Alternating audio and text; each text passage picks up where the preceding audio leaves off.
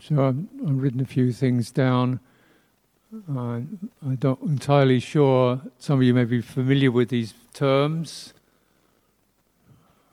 Some of you may be very thoroughly familiar with them and understand them. Some of them might be a little bit theoretical. I'm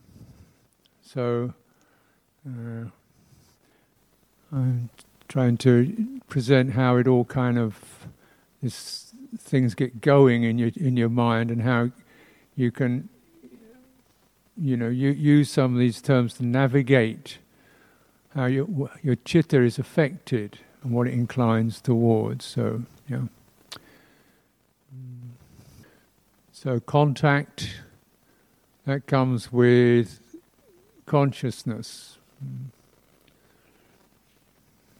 If you're conscious of something, it's because it's made contact with a sense organ, eye, ear, nose, tongue, body, mind. No contact, that consciousness does not arise. Okay, so probably quite a bit of the time we don't have much taste consciousness. Probably only 2 or 3 times a day, perhaps. Doesn't mean we haven't got a tongue; it just doesn't arise because there's no object landing on it. Pretty much all the time, mind consciousness is cooking away, all kinds of stuff landing in it, and it's self-generated. The mind creates its own topics, because the mind consciousness sits behind the other 5, and says, "What does that look like to you? Oh, I like that. What does that sound like?" Yeah. So the mind consciousness sits behind the other 5 and says, "What does that taste like? What does it look like?" Yeah. That's called perception. The mind interprets something. Yeah. This is mind consciousness, mano-vijnana.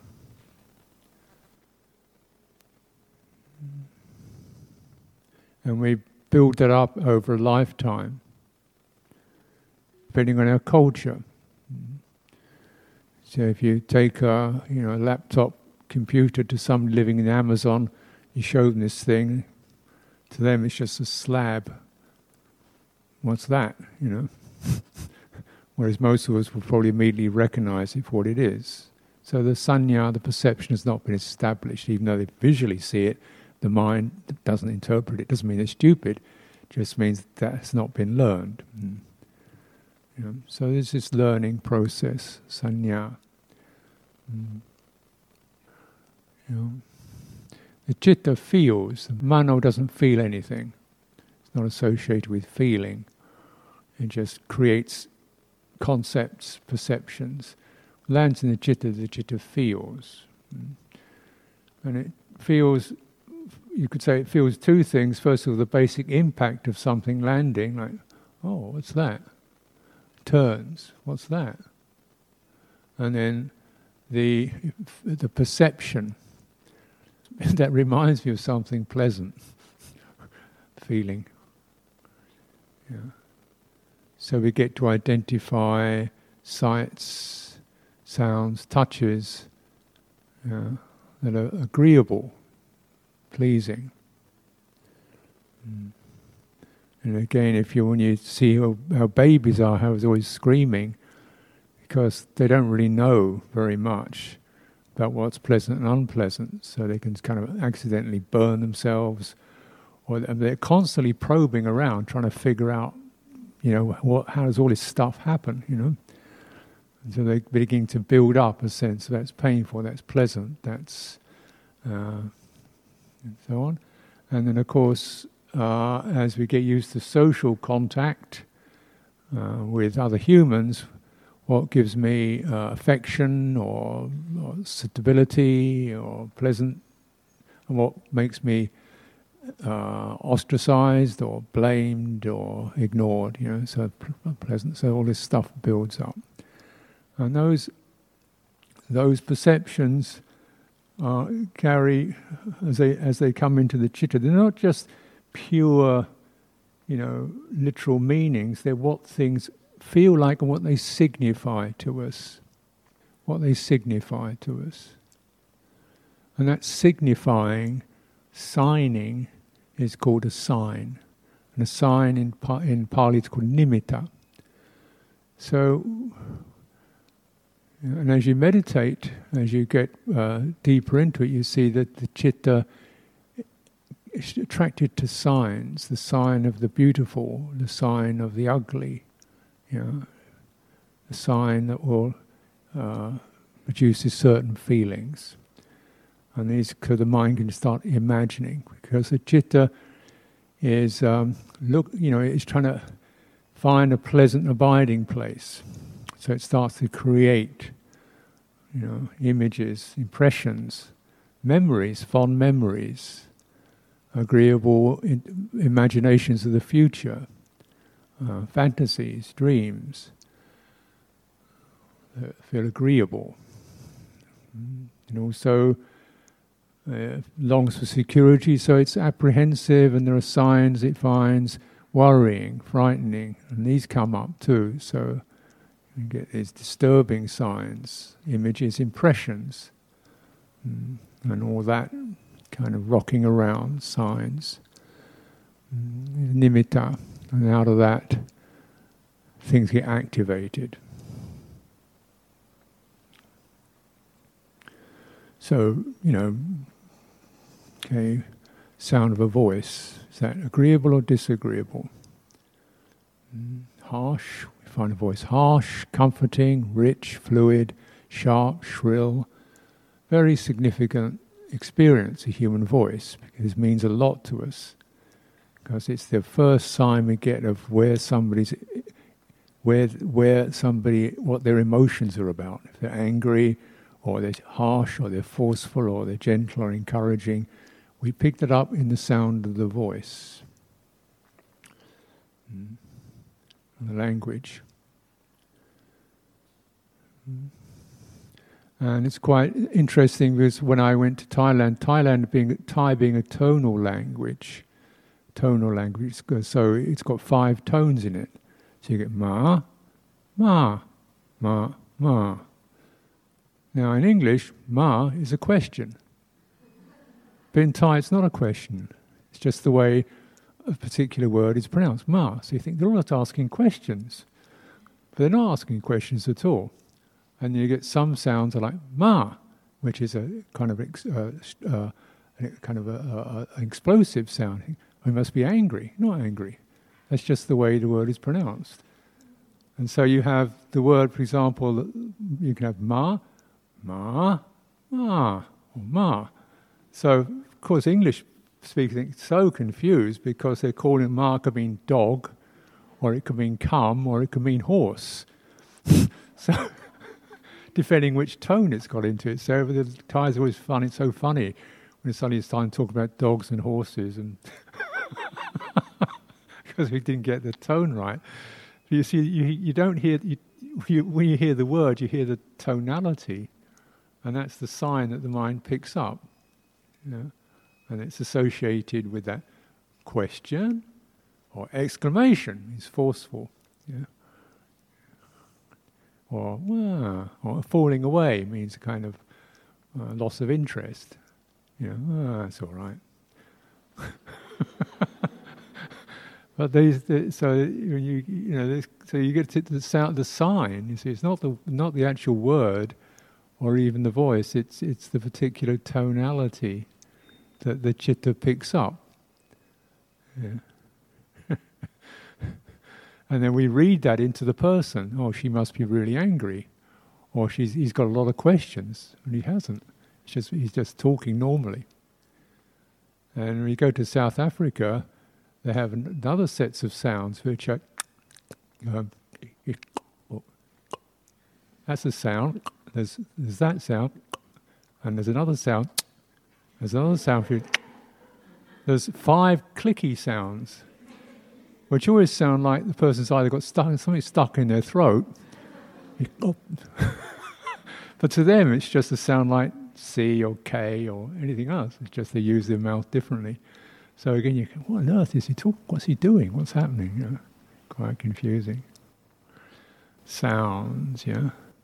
Sights, you know. We take orange, for example. Orange, generally colour of passion and fire and liveliness. Yeah, orange. Green, cool. Yeah. They're the colours. Yeah. Red. In Chinese, red is considered good fortune, good luck. Red is a very positive sign. New Year, red lanterns. In the West, that isn't the case. Red is generally associated with blood, or with maybe revolution. So the colour is one perception. You perceive it as red. But the other perception is an undertone, which is the sign. You see, so red is the perception, but passionate is the sign. Right? Blue is a perception, a true perception, but peaceful and spacious is the sign. And the citta will always experience the sign. Dominates the rest of it, dominates the rest of the perception. When we're using the mind in meditation, we understand this, and you recognize what kind of signs cause the citta to feel angry or agitated or passionate, craving, lustful, or greedy, craving. Or warm and soft, comfortable. Here we're using these four elements, which are fairly neutral. They're not extremely anything. Most people don't really have much. Earth is just so what. But when you really get into it, earth can be a very agreeable sign as a sign of stability. Yeah. That which will always be there and hold you, support you. So when you're sitting on the earth. You're sitting not just on the floor, on the ground, but you bring your citta to that. What does it feel like? What does it feel like? It feels like solid, stable. Don't have to work for it. Don't have to hold it together. It's there for me. It will carry me. Then that sign for the citta is an encouraging sign, because citta it begins to drop its weight. And the citta carries weight in terms of its anxiety, its fearfulness. It's often desperately looking for something to hold on to. So you provide the earth element. And the earth element is a peaceful sign. They're all peaceful signs. The earth element is a sign of that which is stable, and you can let all your weight rest upon it. And when we experience weight, clearly there's also physical weight, but also we can feel very heavy-hearted, overwhelmed. So much on my mind. Carrying, so my life is just so full. I'm totally I'm nearly struggling. So you get that's a sign. Right? The sign of the mind is I'm overwhelmed, I'm struggling, can't carry, So you think, it's not, I got a lot on my mind, or get off my back, because we feel that way. Again, where's that? Well, that's the sign of the citta.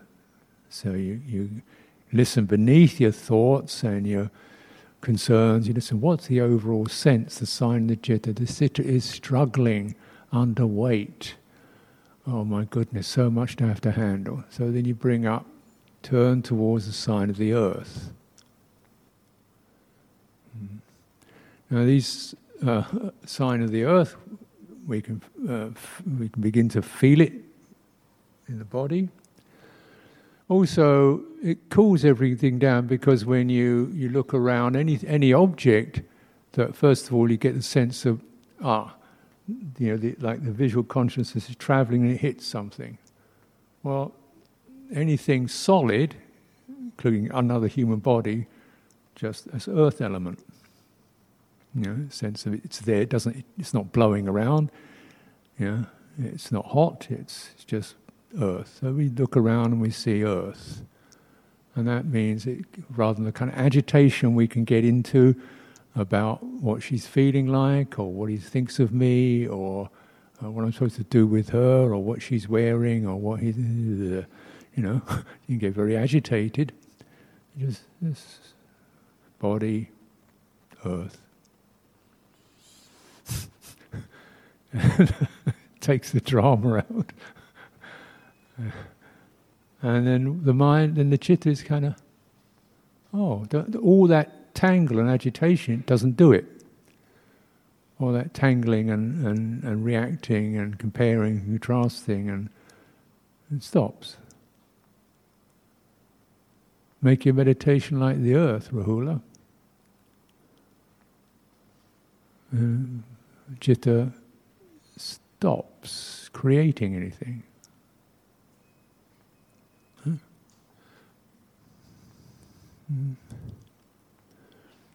Water element, the pliability, the malleability, the suppleness.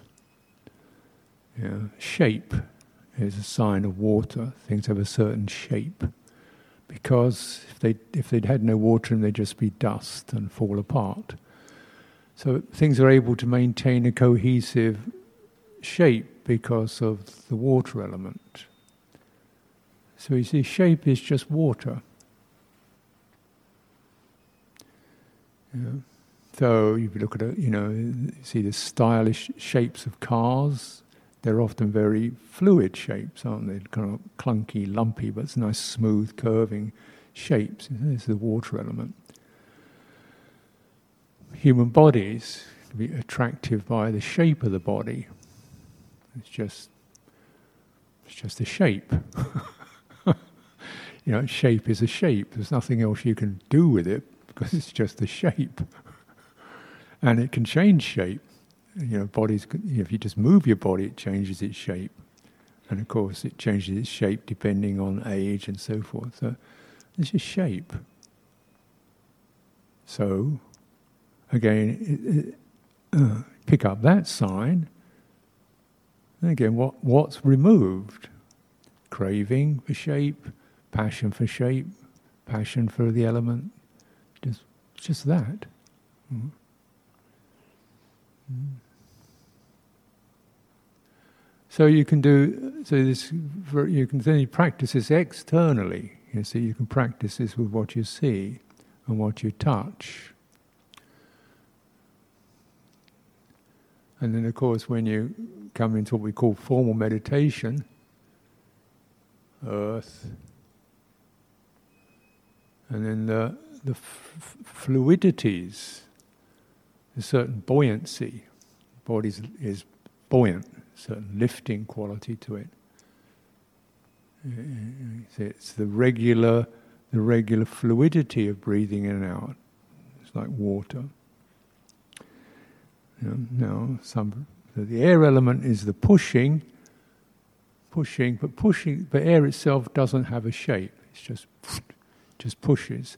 But as the air pushes the earth element, then the water element, it starts to take on a shape.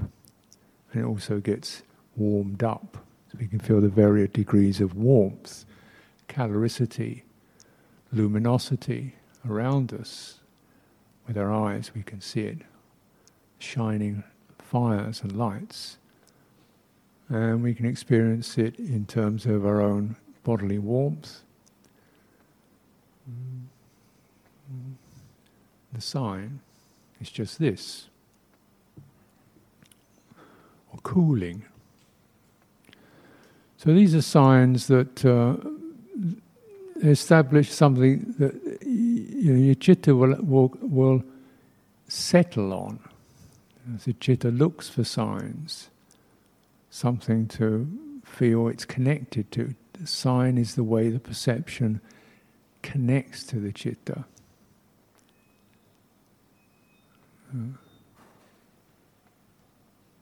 Right? If you okay, you see, say, a fruit, for example. You see a fruit like an orange or something like that. You'd say it's an orange, but what really connects your citta is it's a beautiful orange, or it's a tasty orange, or an orange that looks like it's really juicy and sweet. So you see what I mean? That you see it with your eye, but then behind it comes a sense of, I know an orange is. They're really sweet and juicy. So you get the sign comes in. The piece of the citta is really interested. It's not a description of the fruit, but how pleasing it is. Okay? So then you can. When that's the case, you can kind of you can notice that really getting about this fruit, feeling of taste, the tastableness, the lusciousness of the taste of that orange. And you get some craving, or then you can, okay, wait a minute, it's just orange globe. Solid. Earth. Just a thing.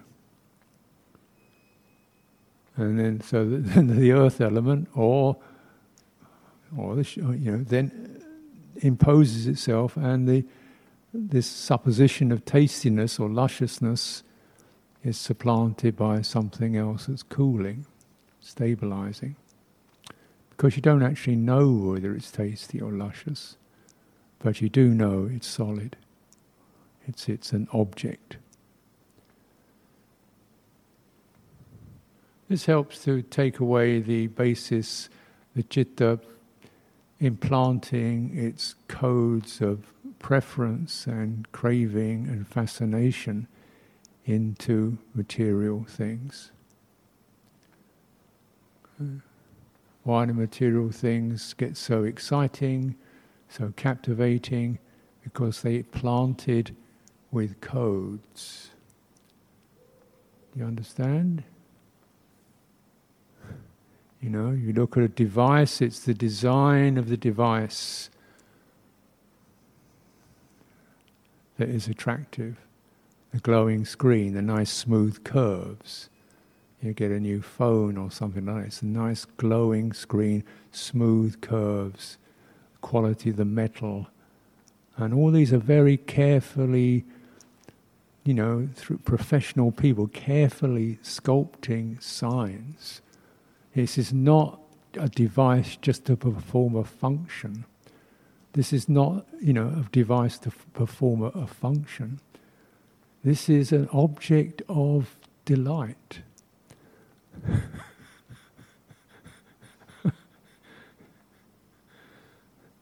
With lovely colours and glowing things and little bleepy sounds coming out of it that will talk to you in a murmuring, purring voice, even though there's nobody there. It's a sign of comfort, sophistication, and so on. Of course, when my younger days, they didn't have these things, mobile phones. A phone was a sort of plastic thing, like it's a little square box with a dial on it, and you put your finger in the dial, and you had this kind of other lump of plastic, which was the earpiece. You picked it up and you talked in it. The idea that this could be attractive is completely impossible. There's nothing whatsoever. How could you be attracted to a phone? It's just an ugly thing that you use if you have to talk to somebody. But then the signs got seeded into that thing, into that device. They planted these signs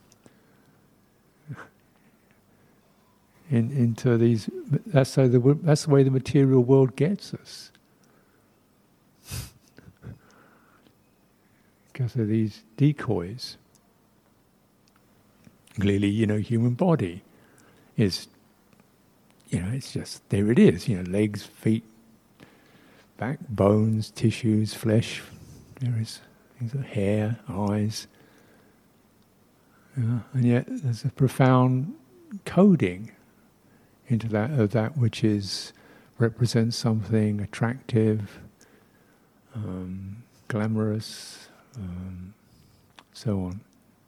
It really is fundamentally earth, water, fire, and air.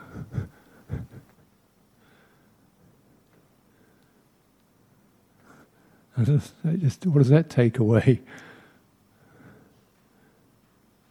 It takes away a whole burden, doesn't it? A whole set of tangles about one's body or somebody else's body.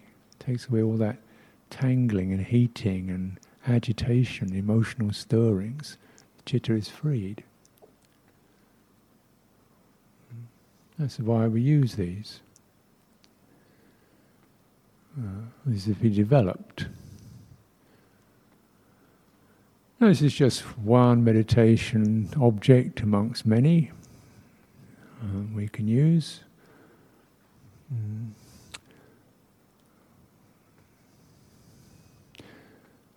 But it's a helpful language. The four fundamental elements. The fifth element, space, is the absence of pressure.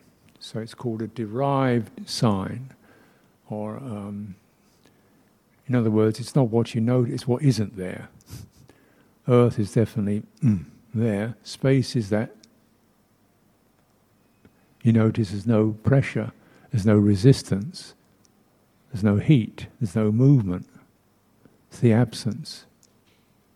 And that's an important sign too, particularly when the citta is experiencing a lot of pressure.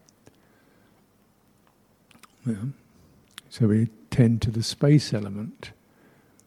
Now, where is the space element? Well, when you're walking through space. Otherwise you couldn't walk if there's no space in front of you. Right? When you're sitting in space, otherwise you'd be squashed flat. If you're not squashed flat, there must be space, but we don't tend to notice space.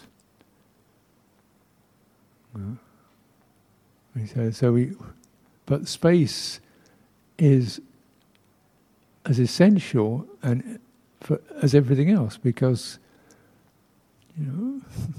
it's everywhere. You look in this room, most of it is space. Without the space, it'd be a terrible, useless room. If we just all squashed in here like sardines on top of each other. If you look around, most of the room is space. There's some solid stuff, light coming in. Mostly it's space. It's the space that makes it comfortable.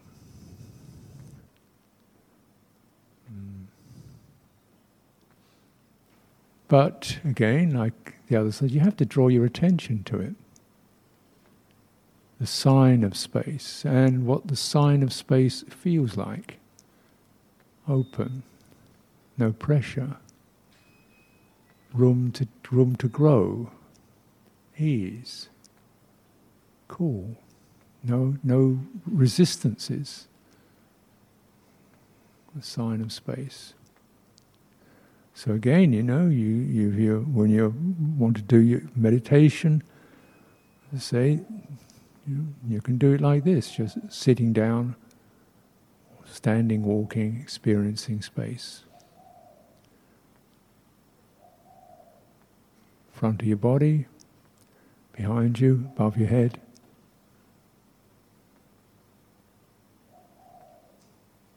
Extending your attention.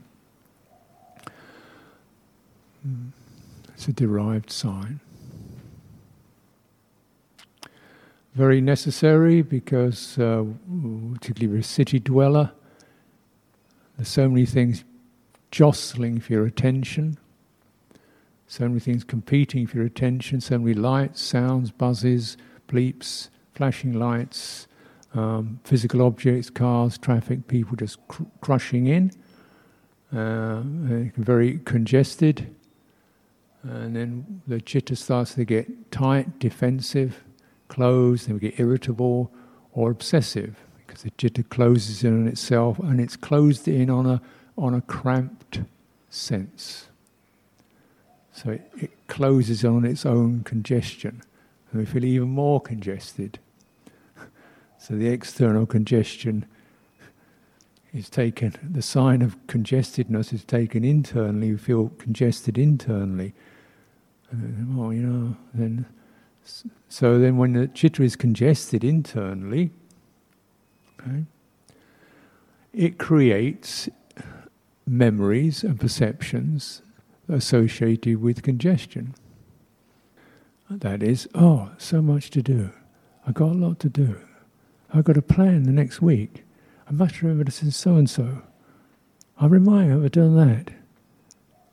It looks like, I've forgotten that. It creates based upon the sign, because the sign becomes the contact gives rise to the perception gives rise to the sankhara. So when the congested citta creates its own congestion, creates more congestion. The impassioned citta creates things they get impassioned about, imaginations. So this can happen not just with physical objects. By and large, we have data overload. This means everything, we're getting data. There are words written over everything. There are signs, don't do this, do that, buy one of these, go there, go here, watch out for that, this is not allowed. There's 6 of these, it's 30 kilometers to that. There's that town called this, that and the other. Everything's got a label on it. Everybody's wearing labels. Everybody's wearing words. You walk around, you're reading everybody's shirt. So everything's got words. So you get incredible data, something quite funny slogans, written on people's shirts. And you say, well, actually what's happening is all the time, but, more stuff coming in, more data coming in. And the citta gets overwhelmed because every item of data is another perception, another perception, another perception, another perception, till the citta is saturated with perceptions, and it feels overwhelmed. And the overwhelmed citta, it's such a stressful day. I remember, in the monastery they have when we have generally every few days there's some kind of the people go through the rota and say, okay, everybody's gathered together. Venerable so and so, I think it's your turn to do da-da-da-da. Yeah, okay, fine. Could you take Ajahn so and so and so and so to the dentist? Yeah, that's okay. So, the cat's got to go to the vet. Okay, the cat, who's taking the cat to the vet? Take the cat to the vet. And there's a group of Lao people coming to bring dana. Do we have enough rice? We've got to cook. Somebody says we've got to cook the rice. Okay, but we've got to prepare for 5 days' time. It's Wesak. Wesak's coming up in 5 days' time, so we need to prepare for that. And who knows where to do that? Oh, so-and-so knows, but he's gone away. Does anybody else know how to do their sound system? And in 10 minutes, you suddenly think, I feel completely overwhelmed. I want to get out of here. And all I've done is just sit there. All these images of sound systems and Venerable so-and-so and the cat's got fleas and there's stuff going into my mind and everyone's got bad. But see, and it's in 10 minutes, you feel quite overwhelmed. You just start getting busy and agitated, like do something. There's nothing to do because that's the cat, and that's 5 days' time. So this is the kind of thing is happening. And we get very congested and overwhelmed by concepts and perceptions. And most of them are about things that could be, should be, would be interesting, might happen, not even here. We get flooded with virtual realities, and as such, because they're virtual realities, they never end, because they don't exist.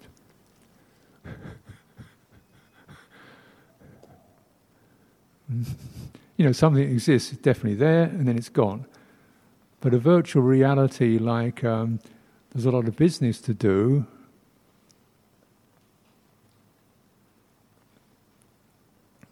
or what could be, it can stay there. Even if you do everything, still that sense of there's a bit more to do can stay there, because there's always more to do. And so one gets agitated. And the mind starts to get busy doing things. As they say, the English, well, it's just a British phrase, is if you want something done, find a busy person. Because a busy person is someone who easily gets agitated and starts doing all kinds of things, even though they don't have the time. They just got used to running fast. Yeah. The sign, have to do, along with the idea that once we get that done, everything will be okay, and it's never finished. So then, we just realize the need for space element. All those thoughts, all those fiery, windy, blowing thoughts blowing through space of the mind. Go to the space, bring your attention to the space of the mind, the citta, give less attention to the wind and the fire. And space. Very helpful, very important.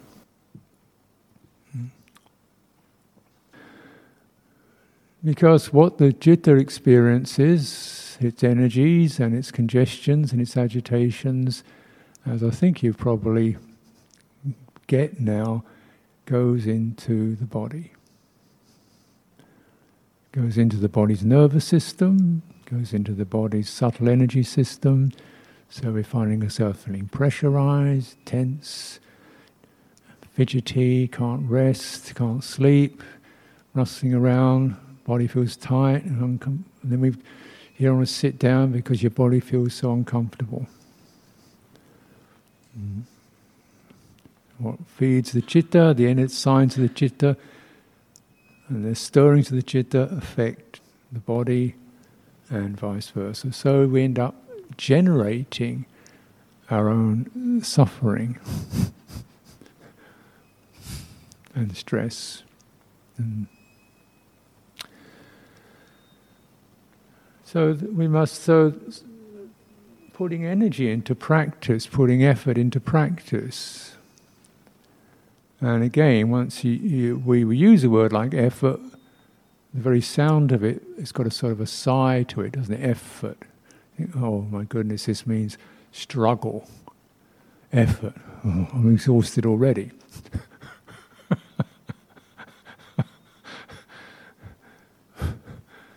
But the effort is to sustain what's uplifting and supporting, and to put aside what's harmful and debilitating. Yeah. So this is not just a matter of sheer push, is it? It's a matter of wisdom. What is debilitating? Compression is debilitating. Over-urgency is debilitating. Congestion is debilitating. Yeah. Carrying a lot more weight than you need to is debilitating. So your first kind of effort is just to start unloading the weight, unloading the tangles, unloading the weight, unloading the data.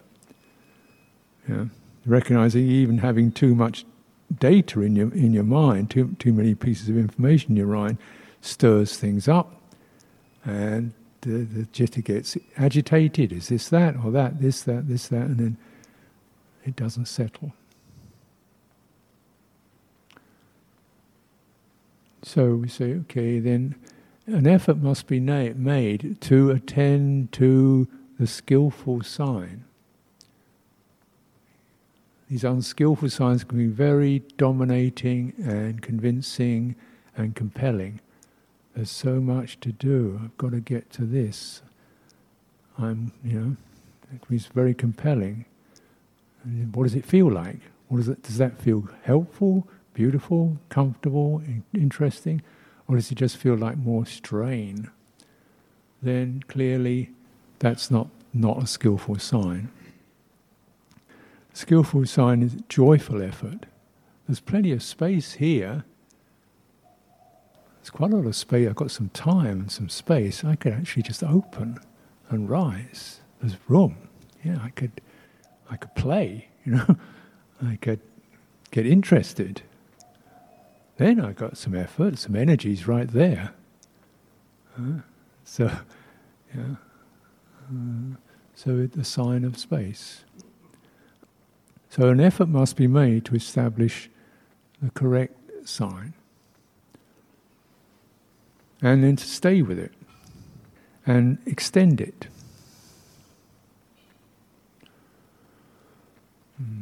So if you're walking, you can feel the space in front of your body, maybe in front of your face or in front of your chest. Walking, space in front of the chest, no pressure there. And then how big is that space? You can't really measure space, so you just keep extending. It's as if your sensitivity is inquiring into the space and moving into that space as you walk, exploring it. So you can extend the sign of space. And then behind. So it's not just in front, but behind and above. So there's that movement is there, the earth element is there, the body when you're standing, and you can then extend the sign of space around it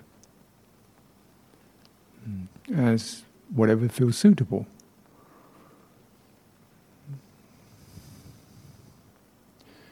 Breathing in, breathing out. The air element. Comfortable air element. Expand, so the air element's made more comfortable when the body is a little more room in it. So it's not compressed. So I've been indicating some ways and means of your interoceptive sense, expanding it. So the interoceptive sense is the sense the body has of itself internally. And I would suggest that for many people the internal sense is primarily living in the head and the upper chest, and it's a fairly tight package. I'm in here. So through some of these things, exercises we've been doing, and even just exploring and using the spine properly to cause the chest to open and the abdomen to open, it's not physically that strenuous. And it's not physically that big a shift, but the interoceptive sense changes. Suddenly I've got a lot more space. And you explore areas like where your arm joins your body, or your throat leaves the trunk, where these can get quite tight. And you keep opening, expanding, bring your awareness there, expand the sense of space internally. Head can feel very tight. We get headaches, we feel tension, because of course the head is often, this is where we concentrate, we tend to furrow our brows, we focus our eyes, tightening, and with lots of information your eyes are always looking at this, that. So you get a lot of energy tight up here. So we're breathing, coming up into the back of the throat, so open the hair from inside. Just like maybe you're gargling or having an inhaler. So you're not interested in the tip of the nose, but the back of the nose and all that flows down the throat, opening internally, opening around the eyes, internally in the head. And you can feel the energy of breathing drift moving through there. That's And that again takes the pressure off your head, expanding your attention. Now, if we can consider the time of the Buddha, okay, how many zero cars, zero signs, zero phones, zero bleeps, zero signals, no, very few written words at all. You know, if there were any words, they'd just be written down on maybe trading. But most people didn't read or write, and there weren't any words written down on anywhere. So you're out in the forest. What's it like? Have you ever walked in a forest? Have you always lived in a city? Have you ever walked in a forest? What's it like to walk in a forest? You have to, particularly if it's gloomy, forest can be quite dim. You open your hearing. You become very much attuned to your body because what you're standing on, what you're walking on, your hearing opens, your tactile sense opens, your sense of balance opens, your internal sense opens up. Yeah. There's not a lot of things to get micro focus on. You have generally quite a broad focus with your eyes, because there's nothing particular to see. It's just you want to see everything, because the tiger could be off in left field. Yeah. So you don't want to be focusing on a butterfly 5 feet in front of you and not see the tiger off in left field. So you've got a broad focus. Yeah. And you don't absorb into any particular sense object, because if you start getting fascinated with the flowers on the tree, you could fall down a pit or stand on a snake. So all the senses are open, but none of them are focused on. They're just peripheral. Mostly what you're sensing is stay calm, stay tuned in, stay wakeful, stay balanced, be alert. In other words, you're focusing on your citta, and the senses come second. And then you're noticing, is the citta steady? If it's comfortable, it's very important to get that correct, your heart state correct. And your attention is then pretty wide. As I said, I call it the personal space, which is roughly an arm's length around you, because if you walk in the forest, that must be your basic concern, to make sure you don't stumble into a spider's nest, a spider's web, or a wasp nest. So what's within my area, you have that, and you're also tuned into beyond that. So the sense of space is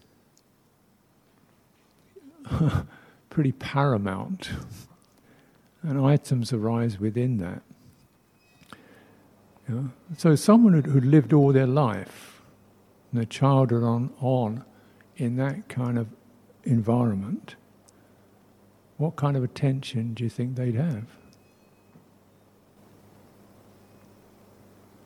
Open, stable, panoramic, but not looking at anything, just an open field, deeply receptive, noticing any signs that attract or fearful, the immediate instincts that occur, and responding to those. This is how you should meditate.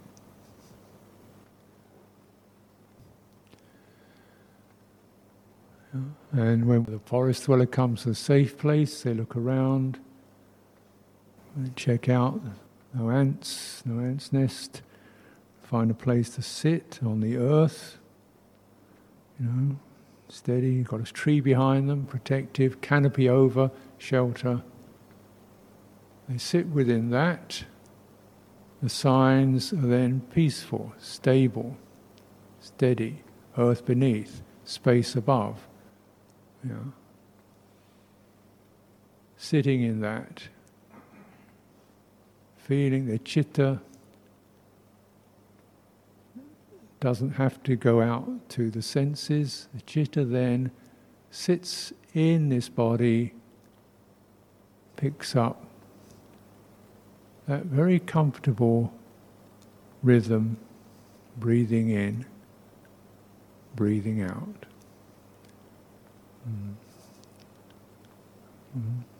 Picks it up. Because that's what the rhythm and the fluidities and the energies of it are naturally, they're comfortable, they're not forced, they're not tight, they're not urgent, they're given. They're given. And the citta then can rest in the given.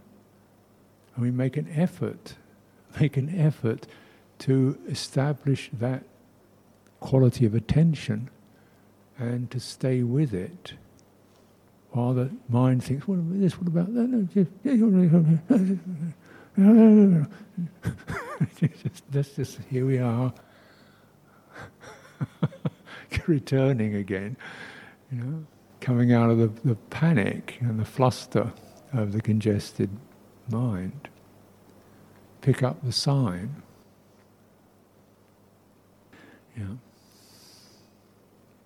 And as a meditator, as you're kind of cultivating that, realize this is the important thing. What does the citta feel stabilized by and comfortable with?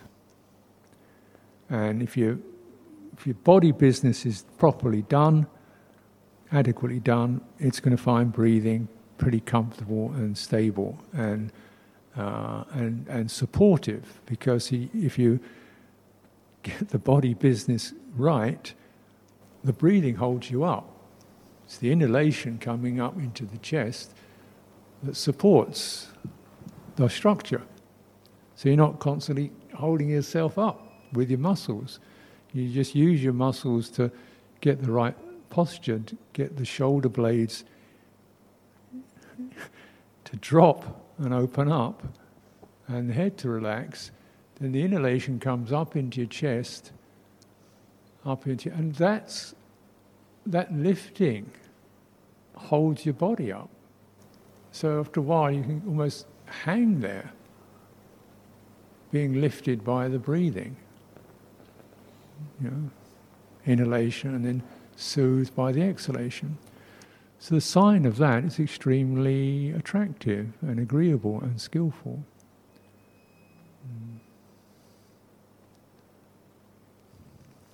You attend to it, so you make an effort to attend to that and to support that and to do the little tweaks and adjustments and persistencies to encourage these signs to come forth. And the result is the citta starts to feel happy and rapturous. Rapture is buoyant. The hindrances of negativity, crabbiness, crankiness, hostility, grumpiness disappears. Hindrance of passion, craving, searching for sense data disappears. The dullness and the sluggishness, the energy is right, that disappears. The restlessness, if the energy is right, that settles down. Then you feel deep confidence because there's something there that's supporting you. And it's as long and as steady as your breath. And it's there, birth to death. So the citta enters without a sign of birth or death, and deathless, is felt, touched in this body, is the expression that's used. One touches the deathless in one's body. And you think, where's that?